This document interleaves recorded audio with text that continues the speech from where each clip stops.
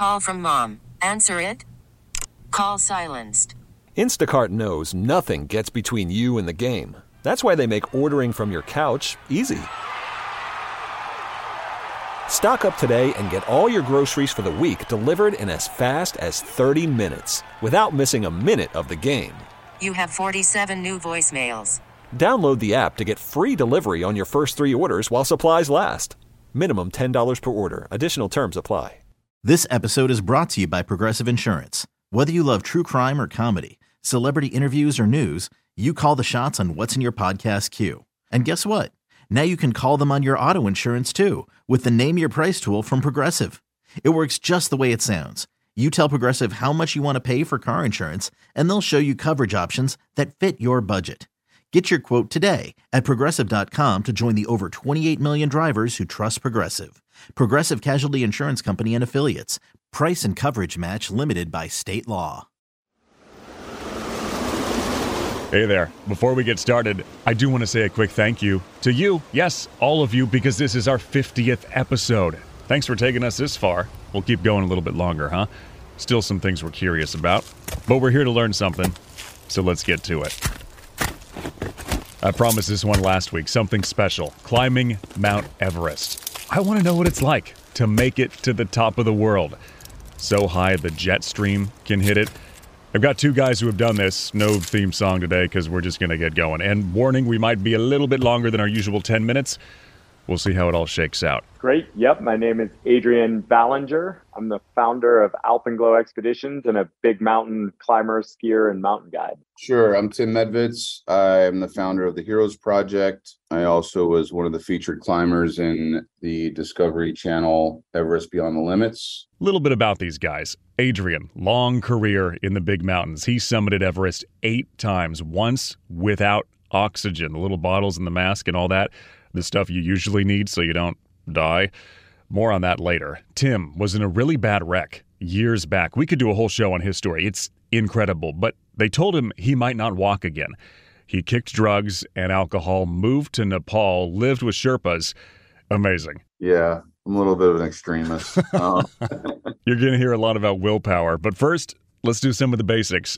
How many climbers are we up to now? It's like 6,000 maybe? Yeah, that's exactly right. There's been over 10,000 ascents now, but many of those ascents were done by people like me or people like the Sherpa who have multiple ascents. So yeah, the number of actual people, some are under 5,000, fewer than 200 without supplemental oxygen. And so where does somebody even start? Obviously, this is not something you just say, I think in a few months I'm going to go do this. It takes months or years to get ready, right? Adrian, you're part of that because the guide company and annual summits, but fitness and then a lot of time. Sure. I mean, you don't have to be superhuman. But what you do need is to put a number of years into gaining experience in progressively higher mountains to know what happens when, it all goes wrong. The key is, though, don't just go straight to Everest. Right. So for Tim, I said went to Nepal, but then once he got there, it was 4 years after climbing all over the place. You'll get some of the best athletes in the world and they get up to 14, 15,000 feet and they just fall apart. Some people just can't acclimate. And so it was just like you said, the baby steps. I'm going to go climb a 17,000 foot mountain. Okay, great. 17,000 foot mountain. That's the altitude at base camp. So if you can't get up to 17,000 feet, you'll never be able to get to base camp on Everest. And then the final piece you need is like mental strength. And that can come in many different ways, but an ability to suffer for a number of days in a row is essential to success on Mount Everest. Suffer is the key word because you're not going to have a great time. Base camp, 17,000. The top of the place, 29,000. So let's talk about base camp. Or camps, right? There's 2, one in Nepal, one in Tibet. There's 2 different ways to get up. And remember, at base camp, we are already higher than anywhere in the lower 48. And then there are going to be hundreds of tents. On the Nepal side, you might have 1,000 people in base camp during the season, which is in April and May. Wow. On the Chinese side, you might have about 400 climbers in base camp. And it's one of my favorite parts of the expedition. We'll spend weeks meeting people from all over the world who are all passionate about climbing. You're going to other camps, you're visiting guys, and you've been there numerous times like myself, like Adrian. Like you get to know everybody, all the Sherpas, all the different teams. the sun's shining, you got your shirt off, you're kicking back with the tunes on, you're cracking a beer, and just like this city that is built. Places I didn't know I wanted to have a beer, but now I do. Mount Everest, we're adding it to the list. Now, here's something. When it comes to actually going up, this is not one and done. So one thing a lot of people don't realize is you don't climb Mount Everest just once on an expedition. You actually go up most of the mountain somewhere between 3 and 5 times, progressively slightly higher each time, creating new red blood cells, helping your body to acclimatize, and then down to base camp to rest. You know, they never really show that in the documentaries. 4 camps above base camp, so total of 5 there. And on that final summit push, it'll take somewhere between 4 and 6 days to go from base camp through the progressively higher camps to the final summit push will be about 3,000 vertical feet, climbing from 26,000 feet to the summit at 29,000 feet, and then back down as far as you can get down the mountain. Safety is in getting lower, no matter how tired you are. So your goal is to get as low as you can on the mountain where your body can survive. Your body can't survive at that altitude. Like if I were to take you, put you, any of your listeners, take them, put them in a helicopter, fly them up to the summit of Everest, drop them off, pulmonary edema, the lungs start filling with water, cerebral edema, the brain starts swelling, and then boom, you're dead. So what we do is when we get there, we climb high, we sleep low. So you're constantly going up and down, up and down. Here's a question I didn't think of until doing this. Can you sleep when it's windy, or when it's that cold, or when you're that tired and you're stuffed into the warmest sleeping bag you can find? Or is this like resting your eyes? You know, my grandma used to say that, I'm not asleep, I'm resting my eyes. That's all you could do. But it's actually one of the things that I had to learn is not sleeping and not eating well. And like you said, your body atrophying. Like we're used to doing things like marathons or Ironmans or, you know, high school sports where like when you go into game day, you're at your absolute best. And in this sport, game day, summit day, you're usually at your absolute worst physically. And so you need to figure out, like have a strength, I think, of mental emotional strength where you can not get too anxious feeling bad. Okay, so I'm doing that and we're going up. Well, you're going up and I'm talking to you from here on the ground. What is it actually like? There were these viral pictures a while back of this huge line kind of snaking its way up, and a lot of people saw that on Instagram. They're like, wait, what? Is it like that? Absolutely. I mean, one thing, you're kind of hitting some of my soapbox issues about Everest. I'm obviously strongly opinionated because I've been going there since 2007. You know, the overcrowding we're seeing where you see those huge lines, those are an issue. There's a big sense of kind of like following the herd happening on Mount Everest. And I think a lot of it has to do with inexperience, not only from the clients, but also from the expedition leaders leading teams. So when someone decides there's a good weather forecast, everyone goes together and think they have to go on that day. My teams have never gone on a day with more than, I'd say, about 50 or 60 climbers. You know, almost like being in high school at the cafeteria. I've been yelled at that there's no cutting.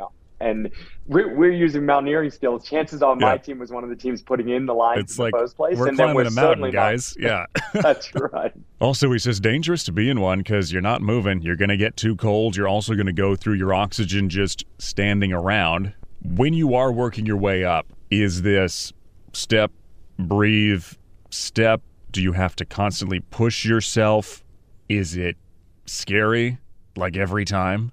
I'd say everyone's different. I listen to music. I'll often have one AirPod in listening to music while the other one's kind of listening for the mountain and things like that. Everyone does their own things, chant mantras or just go deep into that like cone that your headlamp is putting out. Yeah, definitely. I mean, the Summit Ridge is, no matter how many times I've been up there, it's scary. And every single time I'm up there, I'm like, what the hell are you doing up here, man? Like, and a lot of that factors in is that, you know, you're passing all of these climbers that didn't make it down. 100%. Yeah. And I don't want to exaggerate how dangerous it is, but every year there are fatalities on the mountain. Every year we're going to lose people that you've met or had a drink with or climbed on a fixed rope with or crossed a ladder with. We won't dwell on this too long, but it is a fact of the mountain. And one important thing to note is this. Most of those people that died up there made the summit. But they couldn't make it down. And you just know you're low on oxygen, moving really slow. It's getting late in the day. Anything can happen up there. And that brings us to a story from Adrian. I told you he's one of the few to do this without oxygen. It took him 2 tries. The first one in 2016, he had to stop and he was just a couple hundred feet from the actual summit? It's not so much thinking, but there's like a gut feeling that was building up in me.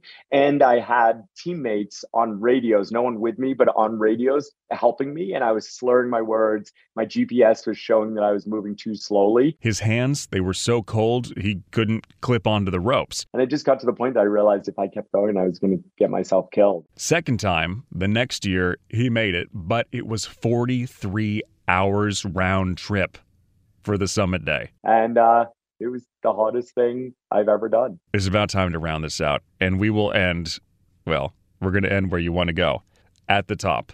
Tell me everything. Yes, I'll start with the easy one, the 360. I mean, you truly are on the tallest place on the planet. You see just thousands and thousands of mountains as far as the eye can see in one direction, looking into Tibet. Looking into Nepal, you see all the way down to the jungle. And usually by the time you summit in late May or early June, it's actually what's called the monsoon season. And so usually you're looking down on huge storm clouds with lightning in them, and you're above them. Yeah, man, surreal. I guess everybody has their own journey. My journey was from the hospital bed to the summit of Everest. And it was the wheelchair to the walker with the tennis balls on it, to the cane, to the gym, to a small hike, joining a mountaineering course, and, this whole journey all the way. And so for me, it was a super emotional moment for me. I mean, I definitely cried like a little girl. I'd be lying if I said I didn't.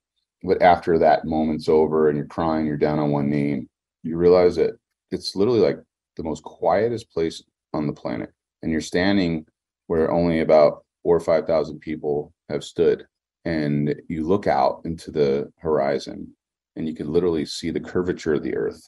Yeah, it's all that suffering, all that training, just for those 10 minutes, that moment up there. It's just worth every minute. There's nothing in the world I can't do. I really like this one. And I really like these guys because you wonder who does that? Well, these two. They do that. So another thanks to them, and another thanks to you. Been working on a few things, building up some of the quick questions you all have been sending in. I've got questions at Odyssey.com, AUDACY. It's also in the show notes. Also, I went back to some of the original questions that we never got to when we kind of launched the show, like way down my list. We never ended up doing those, but I've got them scheduled.